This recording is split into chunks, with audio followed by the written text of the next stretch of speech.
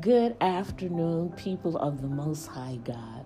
Welcome to KKM Revelations of Life podcast, Women in the Bible series. I am Khadijah, Apostle of the Most High God. I pray that your day is blessed and that you are in good health. And yes, we are still in the book of Ruth. And in this installment, it was hard for me. It was kind of challenging for me because whenever I speak or bring a message about Abba Father, I want to make sure that it is God ordained. I want to make sure that what I am saying is exactly what Abba Father wants his people to hear at that time. And I knew what I was taught concerning the book of Ruth, and I understood what I had studied on my own. However, my spirit was telling me that it was not what Jehovah was saying in this season. You know, you can hear a word over and over preached so many times in so many ways, and there is still so much more to learn from our awesome Creator. And that is how this final installment of the book of Ruth is. The instructions that Naomi gave Ruth seemed strange to me at first, until Holy Spirit started speaking. Then I saw that the instructions resembled the Hebrew marriage covenant. What Naomi was instructing Ruth on was how to prepare herself to become a wife again. Now, we remember that Ruth had already been a wife because she was married to one of Naomi's sons. However, they made their union while they were living in the land of Moab, according to the customs and the laws of that land. The instructions that Naomi was giving Ruth were godly instructions. They were instructions and counsel on how to become a wife according to God's standards, according to his covenant provisions that he had given his people. Now, I know today when people get married, it's on their own terms and their own standards. It may be in accordance with cultural rules and laws in the land that we are living. And most of the time, little regard is given to the standards of what God wants for the marriage. We forget that a 3/4 cord is not so easily broken. When we have God as the third person in our marriage, married life takes on a totally different perspective than what we see around us and what we see in the lives and the marriages of other people. So let's check out Ruth chapter 3 and see what godly instructions Naomi gave to Ruth. It says that Naomi said to Ruth, "My daughter, shall I not seek rest or a home for you that you may prosper? Is not Boaz, with whom maidens you were, our relative? He is willowing barley tonight at the threshing floor." Now, this is where the instructions come in. First of all, she tells Ruth, "Wash yourself." Now, in ancient times, as a bride prepared for her wedding ceremony, this was something that she did. It was called a mikvah. It resembled much like the baptisms that we do when we come to Abba Father and say, "For God I live and God I die." Her friends would lead her down to the mikvah, which was a ceremonial bath where she would bathe in running water or living water. She would bow forward facing on the oncoming stream.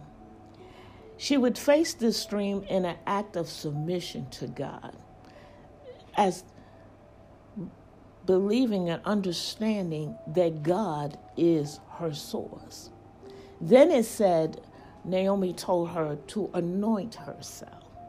Well, this was something that the bridesmaids, which were the bride's attendants, would do. They would anoint her with fragrant oils.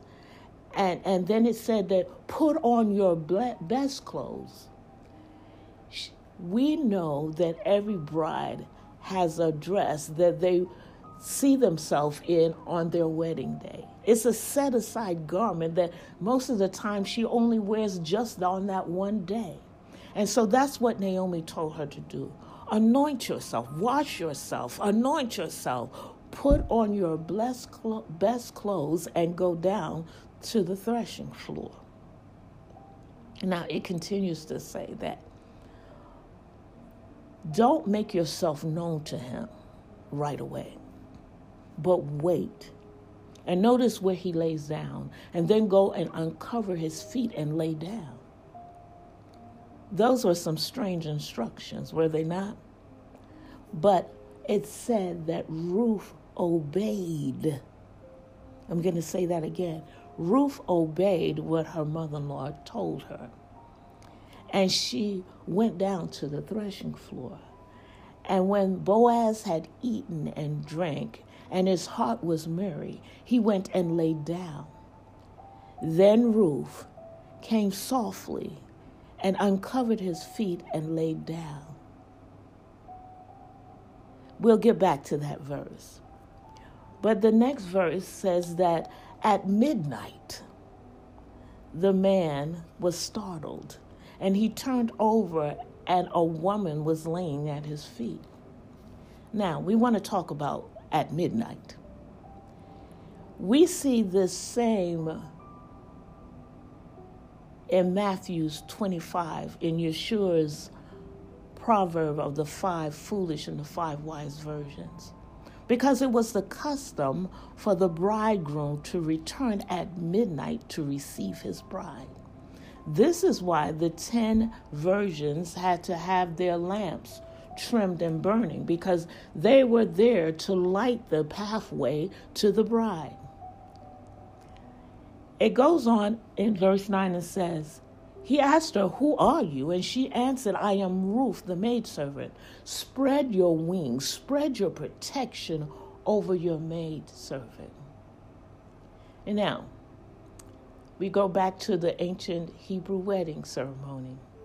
Because when the bride arrived at the place, the groom was standing under what they call a kufa, which is a large crimson dome that represented the blood covenant. He would be standing under that to allow her to know that he was covering her in the blood. And then it goes on to say in Ruth that he said, "Blessed be you for the Lord, my daughter, for you have made this last loving kindness greater than the former. For you have not gone after young men, whether poor or rich." Now, during the ancient Hebrew marriage ceremony, the couples would perform blessings over each other, and the groom would pronounce the bride to be pure, holy, and set apart just for him alone. And it said they would speak 7 blessings over each other. And that's exactly what Boaz does in these following scriptures. And then he says to Ruth, "Lay here at my feet until morning." And she did, again, being obedient to the instructions that she was given.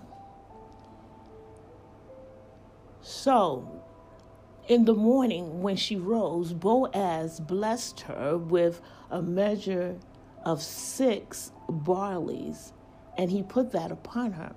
That represented the salt covenant. The bride and the groom would take bread in the ancient Hebrew ceremony, and they would bless it and break it and dip it in salt and feed it to each other. And it was a pledge that they would continue their friendship. It was a pledge that they would be faithful to one another and loyal to one another. And this was a preview of what Ruth would receive because of her faithfulness and her loyalty to Naomi. It was also sealing the promise that Boaz had made. And it demonstrated his intentions were good and that they were honorable. So let's go on to chapter 4, because We said at the very beginning that this was a love story, that many people saw it as a love story. It said in chapter 4 that Boaz went up to the city gate and sat there and waited for the kinsman redeemer, because he was not the first in line to be able to redeem Ruth. There was someone that came ahead of him. And so he sat there and waited for the kinsman redeemer to come along. And then it said that he took 10 men of the elders of the city and sat down there. Now, in ancient Hebrew times, a marriage covenant must have 10 witnesses for it to be legal and binding. So Boaz knew the provisions that God had made.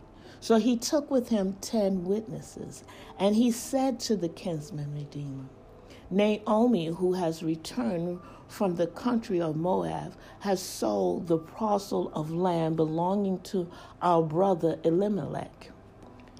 And I thought to let you know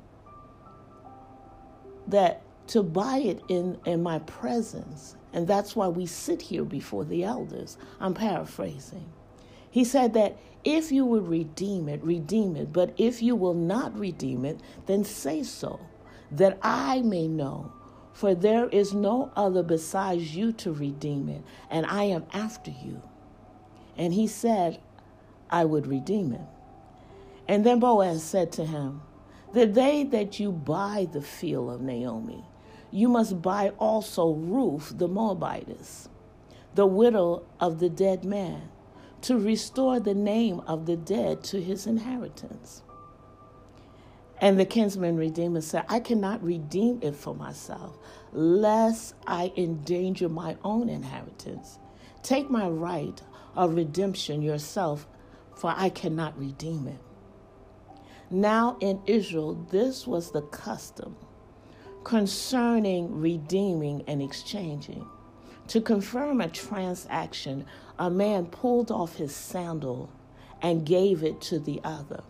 This is the sandal of the inheritance covenant, because during the wedding ceremony, the groom gave his bride a new inheritance by removing her old sandals, washing her feet, and putting on new sandals. This is the same as what Yeshua did at the Last Supper in John 13, 1 through 17, when he washed the feet of his disciples. And so Boaz redeemed Ruth to be his wife, and he did it in the presence of witnesses. Now, in ancient Hebrew times, a wedding ceremony was a community event. So it says that he did it in front of all the people at the gate and the elders. And he said to them, you are witnesses today to this transaction. I'm still paraphrasing. And they said, we are witnesses. May the Lord make the woman who is coming into your house like Rachel and Leah, the two who built the household of Israel.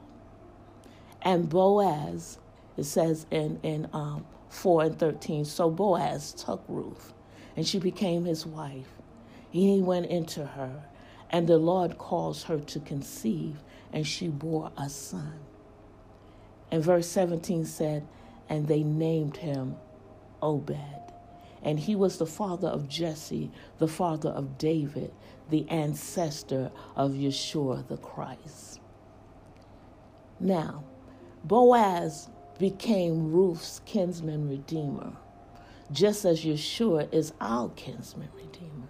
He came to pay the price for a blemished bride. He came to earth. He was crucified, died, and buried, raised on the third day. And he sits at Jehovah's right hand, interceding for us both day and night.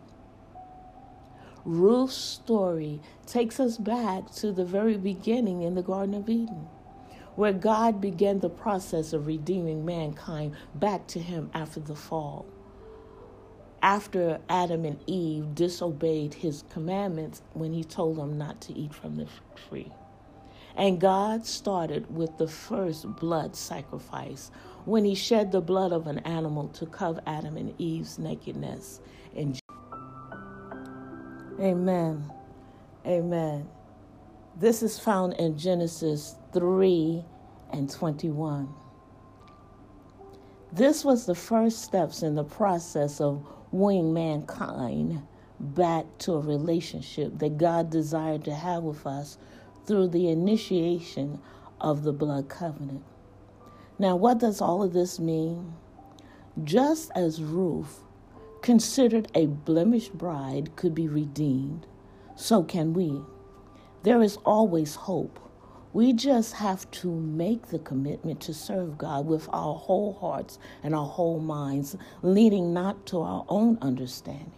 Because if Ruth had not listened to Naomi, to what must have seemed like to her crazy instructions, she would not have been redeemed, and she would not have become a part of Yeshua's lineage. Matthew's, the first chapter and verse 5, mentions 3 women among the men listed. Rahab, Bathsheba, and Ruth are the only women mentioned, and all 3 women were unlikely suspects to be counted as Yeshua's ancestors. Just that alone gives us hope for a brighter future. Just a reminder, becoming a bride of Yeshua is not automatic. Salvation is salvation and nothing more. Salvation means that we can come to the wedding. We can't be a guest and a bride at the same time. Each of us has to weigh the cost and make the decision for ourselves. Ruth weighed the cost. She walked out her redemption through faithfulness, loyalty, and obeying the instructions set out by God and his covenant agreement with his people. When we started, I said to you that many said that Ruth was a love story, and it is. It's the love story of how God wants to shower his blessings and love upon his people, those who obey his statutes and his commandments. Now, I pray that I've said something that will ignite a fire in you to come panting after Jehovah like the deer panteth after the water brook, that you will be like well-watered gardens planted by the rivers of living water, that your roots run deep, your branches remain strong, and your leaves never wither, and you produce good fruit. I am Khadijah, Apostle of the Most High God. You have a God-fantastic rest of your week. Shalom.